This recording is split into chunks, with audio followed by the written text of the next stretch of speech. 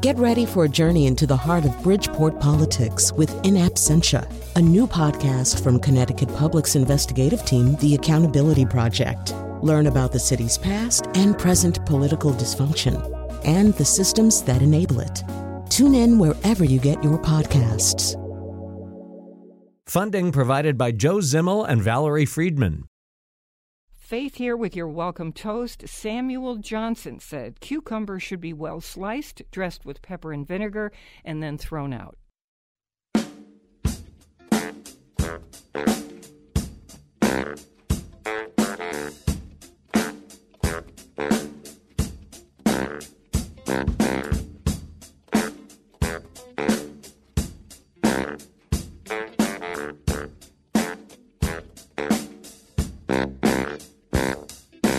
Baby,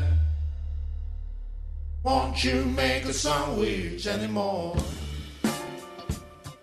It's great to have you joining the party on the Faith Middleton Food Schmooze, inviting you to eat, drink, and be merry with us. Oh, thank you. Thank you.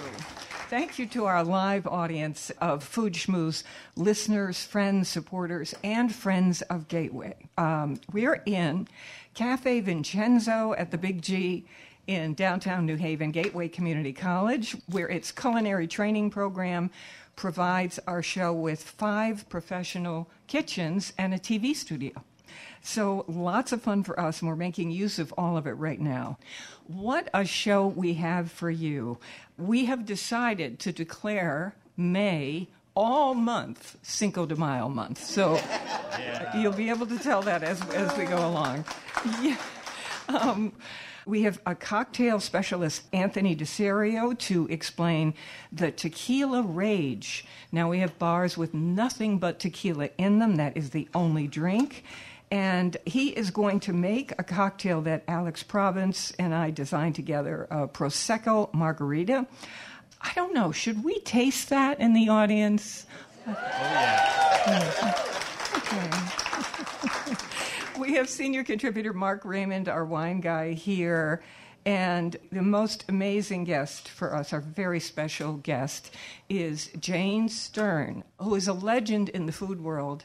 Many of us in the food world think millions of fans do too, because she and her co-creator, Michael Stern, have created the Road Food series, which is now a website, roadfood.com, and is drawing people from all walks of life, all ages, every kind of community imaginable. Everybody saying, here's where to get the best this, the best that, places high and low. So we're going to get into it with Jane in just a little bit. We have senior contributor Chris Prosperi with us, and we're going to show you how to make a quesadilla, a really, truly delicious one at home. I know probably a lot of people's kids will say, oh, you know, that's for me. And if you're listening in the car right now, we're going to tell you how to make a really special one. And so you hope that your mom, dad, grandmother, you hope they're all listening to this right now. I'm going to do a golf play-by-play, so if you are listening online or in your car, you'll be able to hear what I'm talking about. Okay, so Chris? Corn tortillas, like Faith loves corn tortillas. I always keep a bag in my refrigerator at home or in the freezer, right? Because you can leave them in there for months. You don't have to make quesadillas. You can just put them in a dry pan. And in Mexico, it's a tostada. And you just make little toasts out of them.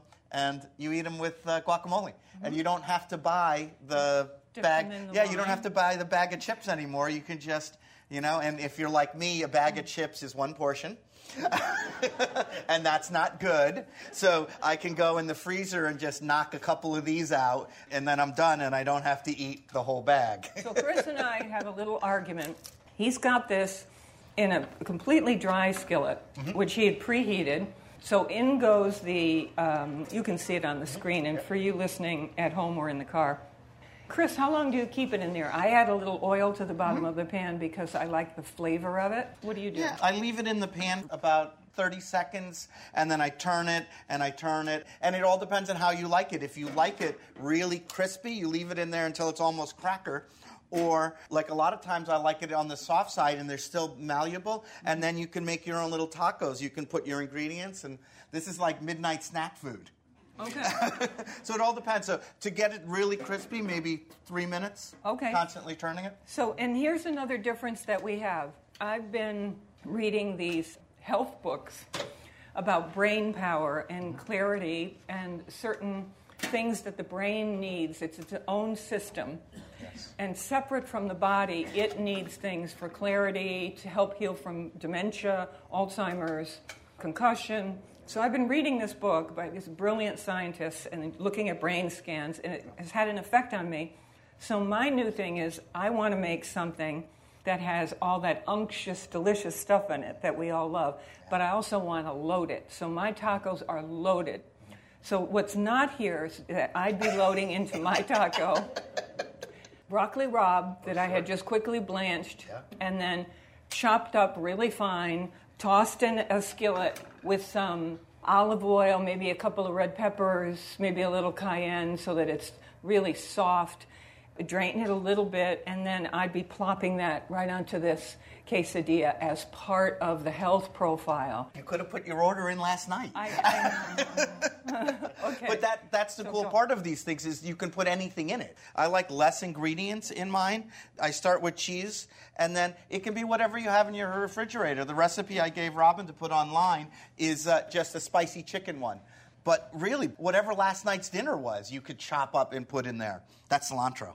So I like a love lot of... Oh, my God. Some people love it, Yeah. some people hate it. Yeah. I like a lot of cilantro. I think it's a beautiful flavor. But if you don't like it, you could put something else. And so I brought some things here, as you can see. I brought some chopped up roasted tomatoes, some wild mushrooms, bacon, fresh broccoli. I just say whenever you do, just chop it up as small as you can, right? So it's nice and minced, so you don't want it all bumpy. So you make a nice little thin layer of, I'm just going to do chicken and bacon. Because someone told me the other day on the Food Schmooze, we haven't been saying bacon enough. Is that true? Maybe? I don't know. hardly I don't think it's possible, but I'm going chicken and bacon in mine. So I'm a little mushroom. Yeah, you got everything in there. I'm a little mushrooms, chicken, lots of cilantro, not crazy amounts of cheese, though that's what I'd like. And then you just take it into the dry pan and just let it go. And then I just make sure it doesn't stick and just leave it. So you don't press? Once the cheese starts melting, then I'll start pressing. I'm going to do mine over here. Because I love, right? Can everyone see this over here? I used to have a George Foreman grill, right? Oh my God, I loved my George Foreman grill. But after 26 years, it died. And I was going to get another one, and then someone gave me this as a present. I like it. I mean, it's fancier, and it works a little faster because I guess it has a little more power. But I just don't think it's as cool on my counter at home as the white, you know it from a distance. Like, wow, he's got a Foreman grill. We'll see which one. They should finish at about the same time. So it doesn't really matter if you did them in a pan, you do them here, or you can do them on a cookie sheet, right? Then you can do them all up ahead of time and then just serve them. The cool thing about doing it this way, though, and we did a taco party at my house not too long ago, and when Faith mentioned this as something we should do as a demo, I was thinking, this could be one of those home parties. So you have guests coming over. First, you invite Anthony, so he's at the door to make the cocktails for people when they come in. You can have your kitchen counter set up with the cheese, right? I just take the tortillas and put them under a towel. You have all your ingredients set up, maybe a pan, right? A couple pans on the stove or a Foreman grill. A little difference. Yeah. I like to put the squeeze of lime inside. Other people serve it in a bowl and you squeeze it on the outside of the quesadilla. But I find I like it mixing in with all the flavors. So mine, I lifted up my top and squeezed it in there and put it back. It's not too late, is it? See, okay. I've never tried that. Okay. Oh. All right, so now, see how it's, right, you can see it's starting to curl? That's how I know I'm going to take a rubber spatula. If you have like a burger flipper, that works too. And then you just flip it. And you can see you're already crispy on this side. Just like anything, you just don't touch it, just leave it. It'll go itself. And this is like where Faith said... you get to peek, though, You right? get to peek, see sure. that it's not burning. Yeah, you get to peek. This is where I usually like to pat it down. It's really hot, so if you just use a clean towel, then the cheese is nice and melted, right? And you can push all those ingredients into the cheese. Mm-hmm. I don't know, it makes it yummier. Mm-hmm. Is that a word? Yummier? And the tomatoes, if they're too wet, will sog this thing out. So what's your... Yeah, so I did roasted tomatoes. So I chop the tomatoes up and I'll throw them on a little cookie sheet and put them in the oven. Or if you don't, you just buy sun-dried tomatoes. Mince those up. Those work really good too. Or the tomato goes afterwards on the side like a salsa. Yeah, because if you put wet ingredients, it doesn't matter. Like tomato, any wet ingredients, this is going to kind of ooze. Not that that's a bad thing. It's just messier. So 1 corn tortilla goes down, and we choose corn in case any of the guests are gluten-free. Plus, we like the taste of it with this. I think it has a better flavor, right? I do. And then into a dry pan, then we put on the layers of things in these little prep bowls, just as we'd like them. I would be adding broccoli rabe, diced in a couple of, maybe some Niçoise olives that are chopped up, and some diced preserved lemon in with mine. And it might have some fish in it. Yeah. Even though cheese and fish are a little dicey. No, okay. I like cheese and fish. Well, it could start a war. Yeah.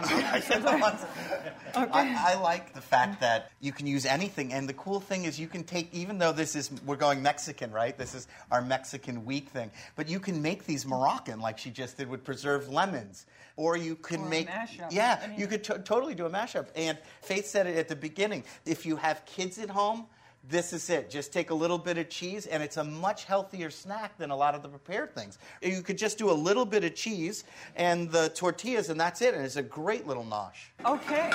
So we're good, right? So good. See how it's nice and crispy on this side? Once it starts becoming free from the pan, then you know you're pretty close. Fancy flipping no, thing? I don't do the fancy flip. Some people know how to do that, but I always get it all over the place. Try it, though. Try a flip. Should I try a flip? All right. Oh. All right, so I did it. That was a lot of pressure to put me under, though. All right, then we cut and serve. Okay, and out they come. How's that for timing? Okay. Wow. I am with our cocktail guy, Anthony DeSerio. We're going to be doing some great stuff with a Prosecco margarita and a little discussion about tequila and why it's such a rage. Jane Stern is here from Road Food. Mark Raymond, our wine guy, who's going to have wines all over the place. Now, Jane, that strikes me, and I'm sure we'll go into our next segment with this. When we look at this, I'm thinking it's a sandwich, right? Do you see it that way? No. I do not see it as a sandwich. How about now? A sandwich, right. I'm looking at it now. No. Why not? It's something in a thing. I mean, that's like calling a dumpling a sandwich. It's dough with a filling. Okay. And it's not fused together. So it's not an empanada, it's not a Jamaican meat pie. It's not a sandwich. It's not a sandwich. Okay. Well, that's our show for this week. I'm not a great sandwich eater, and it's purely physiological because my mouth doesn't open really wide enough for those giant stacked deli things, with like 25 layers of pastrami and whatever. I think you have to be like what kind of snake is it that unhinges its jaw, and then eats a whole human being. My writing partner, Michael. Happy food schmooze. Yeah, he's a sandwich guy. So what is a proper sandwich? The reason I'm asking is that someone said on, I don't know if it was Chowhound or one of the blogs online, let me see if you agree with this. The sandwich is the greatest food invention ever. Oh. No, of course it's not the greatest food invention ever. Mm-hmm. It's stuff put between two pieces of bread. I mean, what kind of invention is that? Well, so the legend has it that the Earl of Sandwich in the 1700s wanted something he could hold in one hand, like a meal, and keep gambling with his other hand. Which sounds suspiciously like Mel Brooks. The world according to Mel Brooks to me, doesn't it? Yeah. Okay, the perfect sandwich for me, and again, please keep in mind that I like a very flat, skinny sandwich, is a really good grilled cheese and bacon sandwich with white bread, with bacon. a lot of butter in the pan, and bacon that has been cooked with molasses. Ooh, yeah. It is the ultimate. And I used to have a George Foreman grill also. And I had a panini press. And now I just have one of those bricks. Yeah, that you put on top that of it. I wrap in aluminum foil and put it in the pan. And so the grilled cheese is, Is this like a quesadilla? Like a potato chip. Yeah, I mean, it's dainty. Well, let's do lightning round because I started thinking about sandwiches. What are the iconic categories of sandwiches? And then we'll take a break, and we have lots of great stuff coming your way. So, lightning round, kinds of sandwiches. I'll start us off. Club sandwich. Go, Jane. Open hot sandwich, as in turkey or roast beef. Okay, Mark. In the world of bacon, BLT. Yeah. I'm going to say po' boy. Ooh. Oh, banh mi, the Vietnamese one. Oh, yeah. Okay. Yeah, with all the relishes and pickled vegetables. Pickled vegetables, A little yeah. pate on it. Oh, yeah. This is funny. No one said the hamburger. Is anybody thinking that? Hamburger. We have to go over to Louis Lunch for them to be thinking that. Any other sandwiches come to mind? Just shout it out in the audience. Just feel pulled pork sandwich. Excellent audience member. Reuben.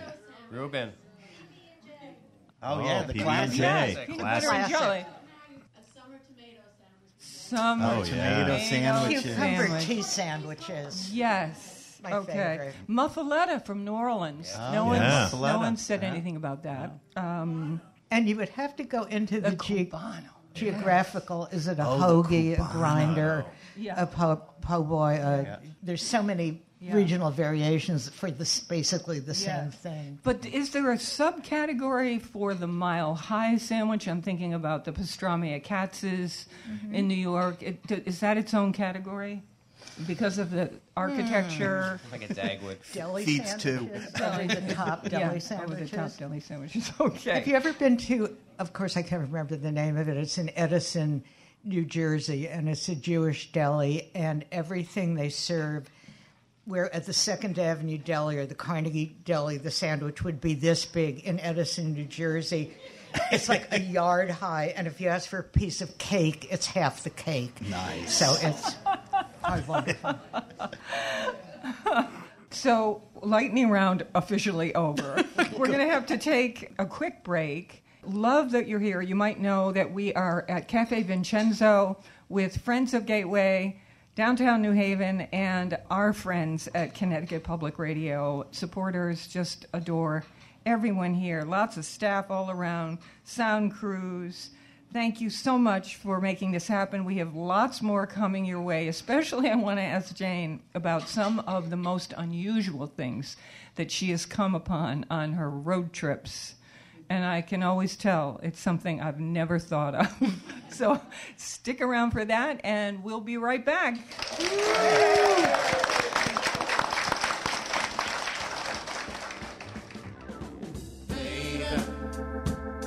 Why won't you make a sandwich anymore?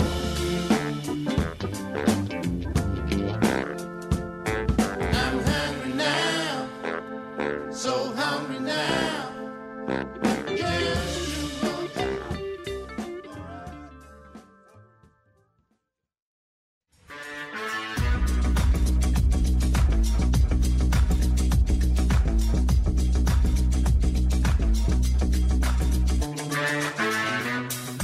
Welcome back to our party edition of the Food Schmooze here at Gateway Community College, where we have... Thank you. What an audience we have here. And so we're right downtown New Haven, as you can hear, with sirens going by. We can see all of life outside and certainly through this building.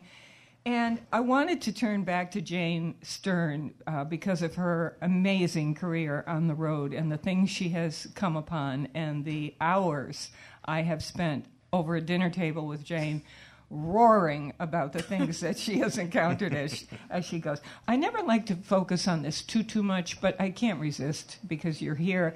What about one of the more unusual things that you and Michael might have stumbled on in some part of the country?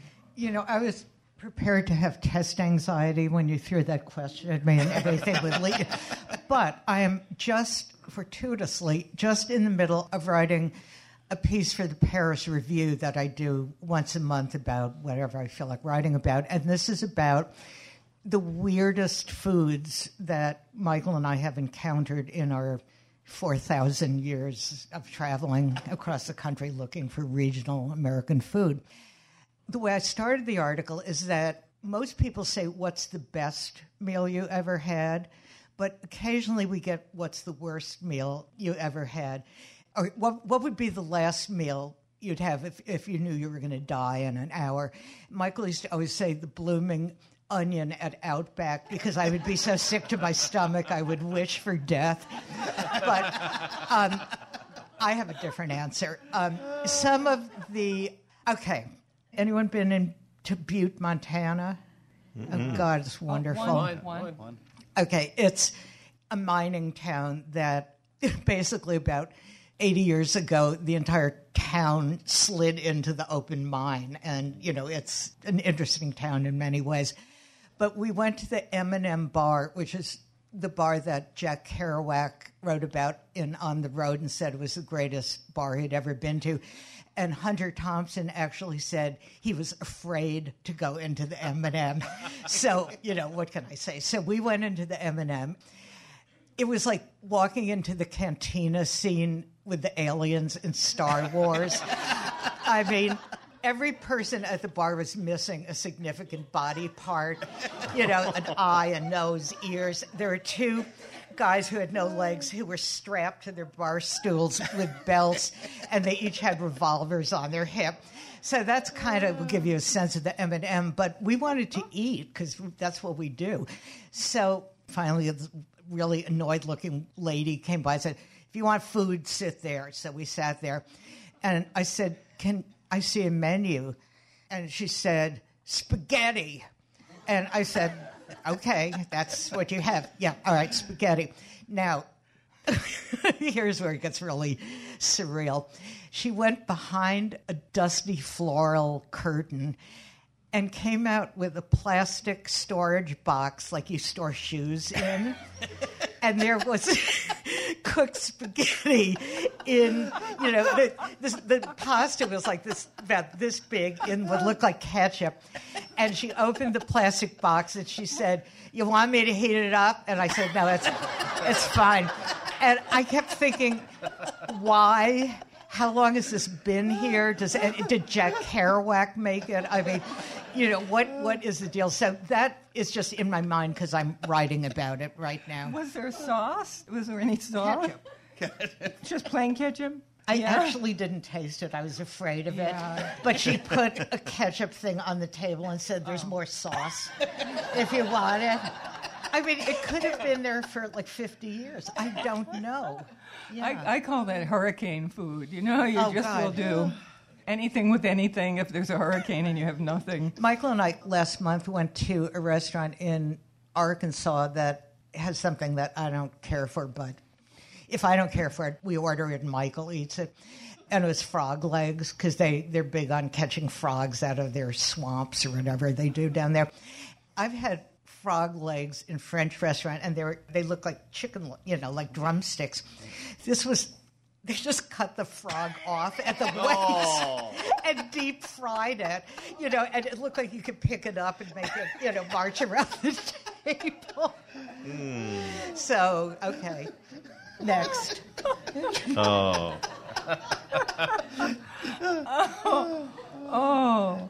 How they're fresh, right?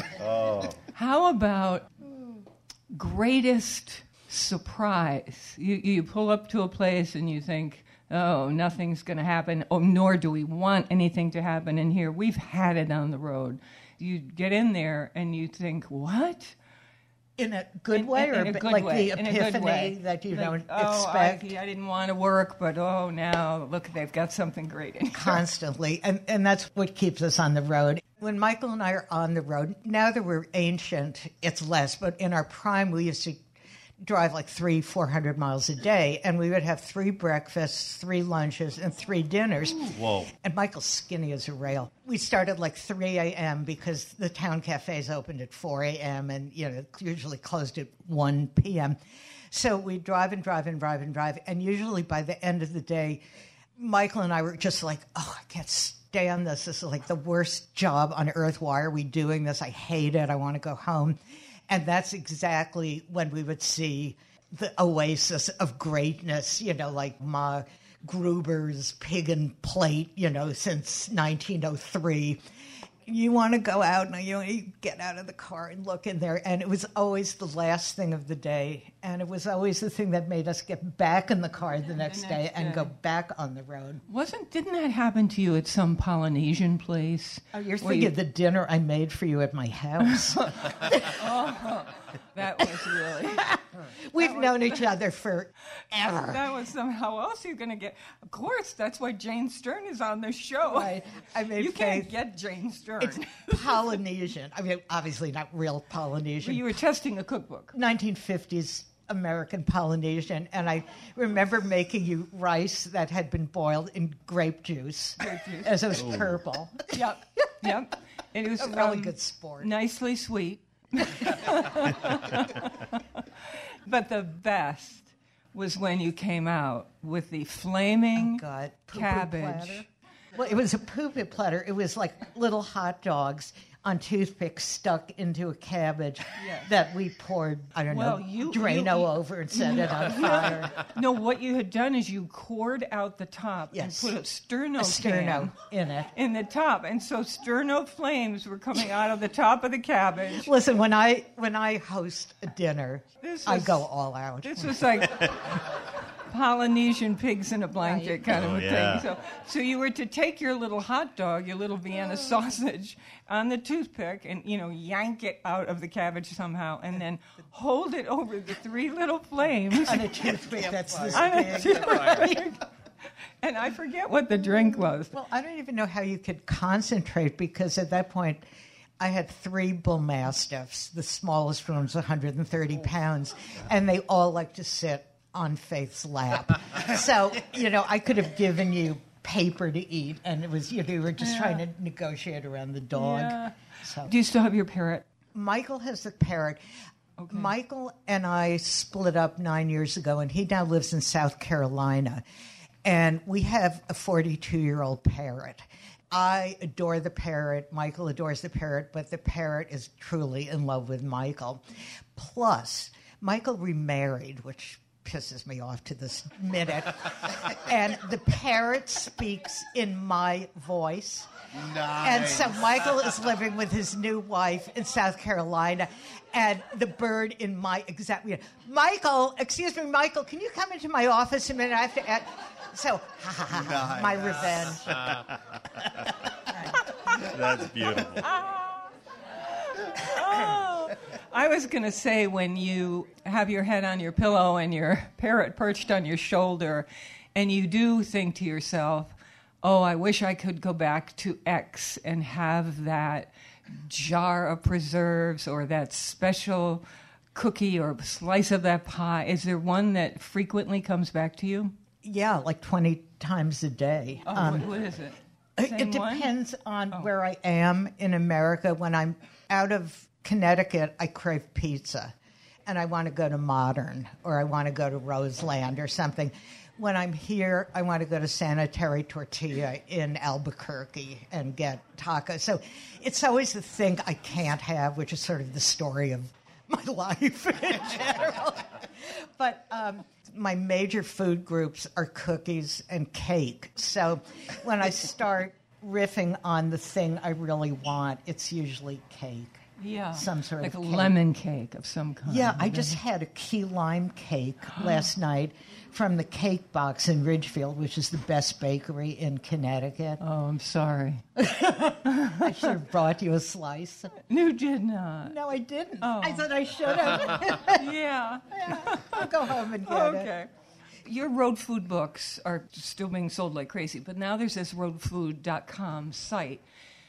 And what's the deal with this? So if I'm here in my town and I discover something unusual, like the greatest Manhattan that's been made at such and such a place, the idea would be that I would go online. You go online and post and then, what you want. So you're telling people from the area who are reading it too that they could go experience that? Are you curating from those and saying, oh, we should go there? It's a big website. Road Food, I mean, this sounds like such schlocky buyout stuff, but it was my dream at a certain age because writing is, you live from paycheck to paycheck, and publishing is in the toilet these days. So Michael and I just did not know what to do. We had been at Gourmet for 18 years. We had a show on NPR, and everything folded and folded and folded and folded. So this company named Fexy, F-E-X-Y, that's in Seattle.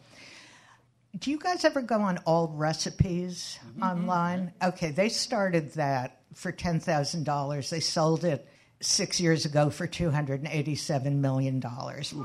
And with their money, they bought up 5 of their favorite food sites, and Road Food is one of them. So Fexy runs it now in Seattle. Michael and I, of course, oversee the whole thing. It's roadfood.com. And I have to throw this in. Not only do we have this cool website, we now have the Jane and Michael Stern permanent collection at the Smithsonian as of a year ago. Should I quickly tell that story? Yeah. Okay. When Michael and I divorced, Michael moved away, and I still live in Connecticut, which I love and will never leave. And we had to split everything up. I moved into a teeny-weeny little house, and we had to rent a storage locker. And storage lockers are expensive. I mean, they're a couple of $100 a month for crap that we never looked at. And when I say crap, I mean a napkin we had wiped our lips with 35 years ago in Nebraska. We were like hoarders.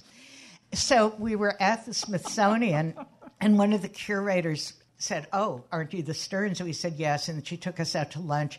And I was griping about the storage locker for some reason. And she said, "Would it be okay if we," meaning all 4 curators, came down and looked at it? I said, "You can come down and take everything," which is in fact what they did. They took 4 truckloads of stuff, including my bra and our tax records, which are all through. And they came into the storage locker wearing white gloves, as if they were at the Beinecke Library. So if you go to Washington, you can see what used to be our garbage in the storage locker is now beautifully curated at the Smithsonian. That is such a good story, honestly. It was just so odd that it happened. I know. Because it was like, should we throw it in the dumpster? No, let's give it to the Smithsonian. And it was like, okay. There goes recycling. Exactly. Oh, my goodness. Well, stay right with us because we have many things coming up, including a beautiful rosé. It's called 11 Minutes because of skin contact, and it's such a gorgeous color. We're going to tell all of you as you're listening online or in the car just to go to the website. Everything we've talked about is at foodschmooze.org. I will give a new card to someone who could spell schmooze. Go ahead. C-H-M-O-O-Z-E. Go ahead. Oh, my God. A lot of cars I'm going on. Jewish. What do you expect? Seriously. A man said to me once, beautiful Yiddish-speaking man, he said, "You're mispronouncing it. You don't say schmooze like that." He said, "It's supposed to be schmuzz." No. I said, if that's technically correct, I can't get on the radio schmutz, and say, which is dirt. Way too close. Way too close. "Welcome to the food schmutz." It's like, I can't. I'm just going to have to be wrong. He was very annoyed with me. All right, we're going to take a quick break, and then coming up, we've got wine and cocktail making with Anthony DeSerio here at the Big G, Cafe Vincenzo at Gateway Community College with a live, gorgeous audience. Thanks for staying with us. Here we go. We'll be right back.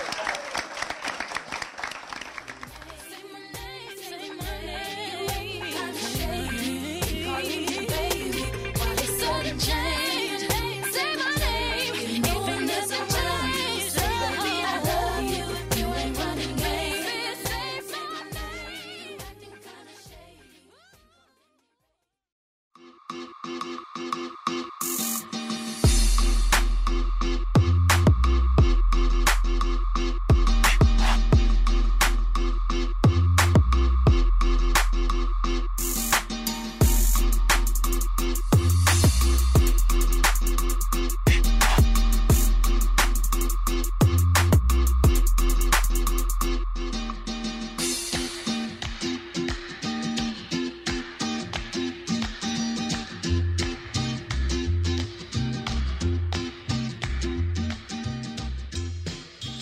I'm Faith Middleton. You can sign up for our free podcast anytime you like at foodschmooze.org, and all the recipes, wines, everything we've talked about posted there. We have Jane Stern, we have Mark Raymond, Chris Prosperi, chef and co-owner of Metro Beast Restaurant in Simsbury, Connecticut. And we're going now to our chief cocktail guy, Anthony DeSerio, who... some time ago, Alex Province, our other senior contributor who can't be here today, he and I made up this margarita cocktail, this being Cinco de Mayo month, as far as we're concerned. And so margarita ingredients and topped with Prosecco. And I said, Anthony, would you do that? And he said, yes. He said, and I've made a couple of tweaks myself. So this is now three people's concoction. Anthony's going to tell us, after you have a sip, go ahead, have a sip. That's delicious. I think it's delicious. Anthony's going to tell us a couple things. How he made this cocktail, and well, I'm going to quiz him a little bit about tequila. Okay. Anthony. The big test. Thank you for setting me inspiration for yet another beautiful cocktail. This is just to show you that when you see recipes that we post online, that nothing is ever written in stone. You can make anything your own based on your matter of taste. I like really aggressive agave-forward tequilas, so our friends at Patron sent us some tequila for this cocktail. It's off of the Roca line, so it's a very heavy agave base, as you can taste a little more of that note in this cocktail. It's got a half an ounce of tequila. It has a half ounce of orange liqueur, which is triple sec, Grand Marnier, whatever you like to use. Again, our friends at Patron sent us their own version of their triple sec, which is called Grand Citronage Orange. And then our friends over at Ripe, out of Wallingford or out of New Haven, Connecticut, it's a fresh squeezed cocktail mixer, all natural. They sent us some lime juice. And then we top it off with 2 ounces of sparkling wine, Prosecco. We've talked about cava on the show. So taste is a matter of taste, something that you like. You want something sweeter, you want something drier. Just taste it as you go. And actually what I did with it was I pre-batched it last night except for the wine, and I kept it in the refrigerator. So the tequila, the lime, and the triple sec were all sitting in the fridge. So you can do this for a large event and make a punch just like we did today and pour it for everybody all at once. So, Anthony, I tend to try to make low-sugar cocktails as much as I can, except for the Manhattan. I can't resist. With a drink like this or any margarita, instead of putting orange liqueur in, I will take an orange and squeeze it fresh lime juice into with the tequila, maybe a tiny bit of salt on the rim, and I like the cleanliness of it. Oh, if it was too sour, I might put just a little touch of simple syrup, which is water and sugar melted together. Could you do that with something like this? You can. That's actually exactly what we did. Just to throw a shout out to the guys over at Ripe. Their cocktail mix is fresh squeezed lemon. There's 1 Valencia orange in every single bottle, and they just put a splash of agave nectar, so you don't need to use triple sec. So if you want to do a skinny margarita and you don't want that extra hangover from a high sugary triple sec, you can leave that out. Is anyone in the audience from Mexico? Mexico? I grew up in Nogales. Did you have margaritas there? She was drinking Palomas over there. My parents did. Okay, because I'm wondering if you live in... No, actually, they just had straight tequila. Straight tequila and Palomas. Yeah, that's a perfect segue into what in the world, you're seeing this, Jane, Mark, everybody, what is going on with tequila as the rage? Tequila bars only, no other liquor in there. There are restaurants in New York that are like that, where they just serve one thing. There's a restaurant called Grilled Cheese, and that's all they make. One makes risotto, that's it. It's this thing that's happening. But with tequila in particular, is it PR? It's a little PR. It's a little old-fashioned, like back in the late 30s, early 40s when vodka hit the scene. It's like, hey, let's show it to Hollywood, and if Hollywood drinks it, we're going to get it nationally known. And so now you have a lot of Hollywood influences, like George Clooney has his own tequila, who just sold that for billions of dollars, and then now owns his own mezcal company under the same name. You're seeing a lot of more up-and-coming people really getting into it, but it's also it's a healthier cocktail, or it's a healthier spirit. Is that true? I believe so, because it comes from one plant, it comes from the ground, and just a beautiful earth and a beautiful country, and There's nothing added to it. It's just a natural process that's been happening for like tens of thousands of years. But isn't it the processing after it's picked?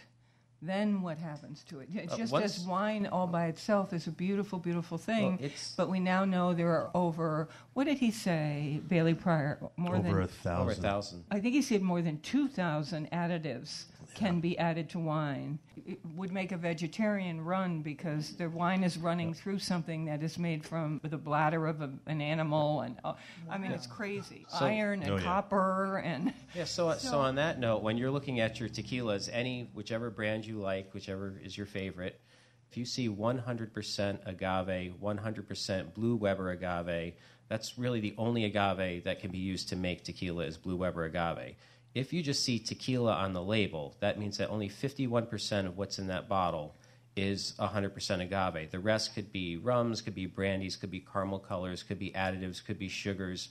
So that's why there's those certain gold tequilas or Joven tequilas that we had in college that gave us those really bad nightmares that we don't want to go back and revisit what's happening on the tequila scene right now, which is absolutely just a beautiful thing. So it's actually now those 100% agaves are pure spirits. There's nothing else added in those. So, introductory level of, because when you buy many bottles of liquor, as you know, oh my goodness, it's hundreds of dollars.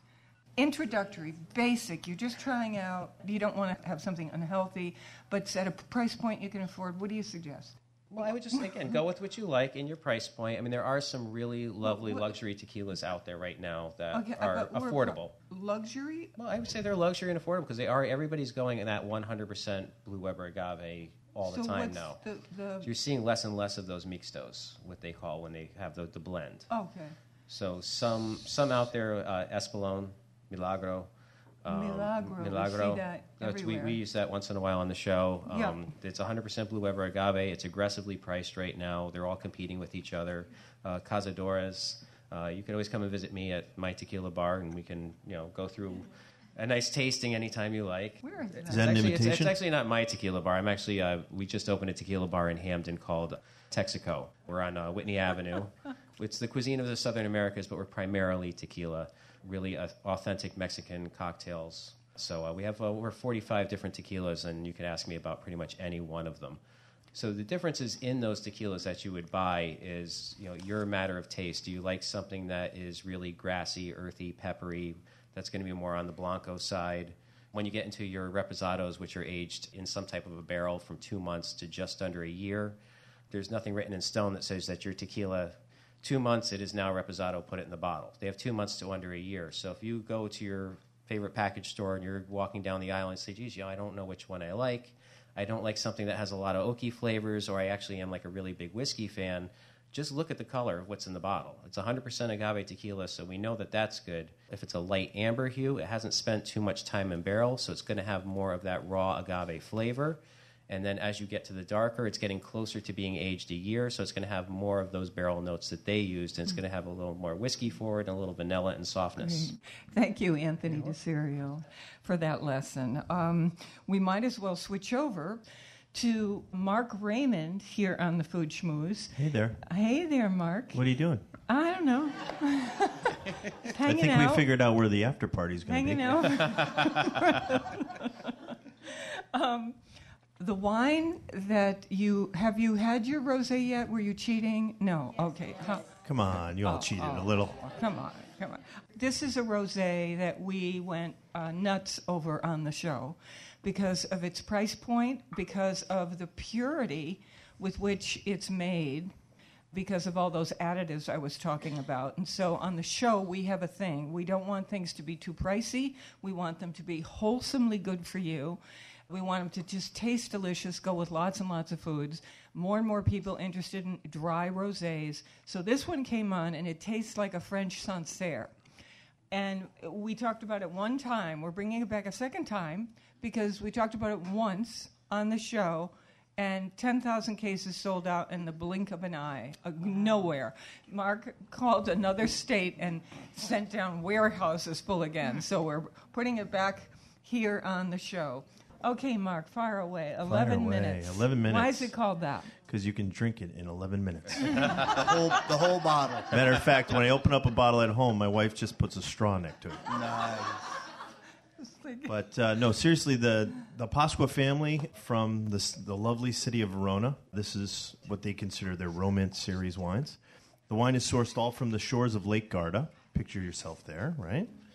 It's made up of a blend of 4 grapes, Corvina, which is really well known from the Verona area, Trebbiano Lugano, a little bit of Syrah, and just a touch of Carmenere. And the Carmenere really makes it kind of pop in the nose, gives you that wonderful floral nose, and then you get this beautiful sort of subtle grapefruit note on the palate, but then there's some, I don't know, raspberry, cranberry. There's a little bit of just about everything, but it's really crisp and refreshing. I love to chill it down, and like I said, just put it in the glass. It's beautiful in the glass. Can we do the sensual way of drinking? Your palate is the most alive, I'm sorry to say, at 10 o'clock in the morning. So people who go wine tasting as professionals often will go at 10 o'clock in the morning to these vineyards. I don't suggest that for any of us unless you're throwing a brunch. But Mark, this idea of being so aware of putting your hand on the chill of a glass, or if it's a red wine that's not so chilled, and you just looking at that color, and then taking that first sip and just following it down your throat and making its way. Then there's this little echo of flavor. And I think, because after... Getting a little warm in the room, huh? Everyone's getting excited. Just went to PG. Because... Now I want to sip. This is where I said it. I just had my second Cheers sip. to that. Hey, baby. So after the first few sips, there is some theory. Do you think it's true that you really don't taste so much of the wine afterward? It changes in your glass and in the bottle. Why don't you say? Well, as the wine opens up, a little more oxidation gets to the wine. It definitely evolves and changes. That's why when you open a bottle of rosé, you're not going to keep it for a week in the refrigerator. You're going to drink it that day. My favorite question is always, what do you do with the leftover wine? I'm not really familiar with that concept. But yes, it definitely evolves in the glass, and it takes on different nuances and different aromas. And I think that's one of my favorite things to do is, sit around with a group of friends, open up a bottle of wine, and as you're sipping it and enjoying it, just kind of having conversation, talking about places you've been, things you've done, and then just kind of realizing that this wine is just not the same wine that we just had, 10, 15 minutes ago. Fires the imagination, I guess. The color, the shape of the bottle, its friendliness with so many kinds of foods, from eggs, brunch, lunch, dinner, Mother's Day. Mother's Day, right around the corner. Yeah. Yeah. How much is this a bottle? This is less than $20 a bottle. Oh. Yeah. Can you pair it with a plastic box filled with spaghetti? I don't know if with the ketchup spaghetti if this will go. Not with ketchup spaghetti, no. You know what this is great with? just about anything. Sushi is just fantastic with this. I've come home on a Friday night, ordered sushi takeout. Red spaghetti sauce, no. No. Okay. We'll post it on the website if you forget, foodschmooze.org, with information about road food and Chris's quesadilla, every single thing. Anyway, thank you so much for your support and interest and just being part of this creative adventure today. We are on Connecticut Public Radio Thursdays at 3 and Saturdays at noon. Weekdays, listen for my 60-second food schmoozes and never eat more than you can lift. In New Haven, I'm Faith Middleton.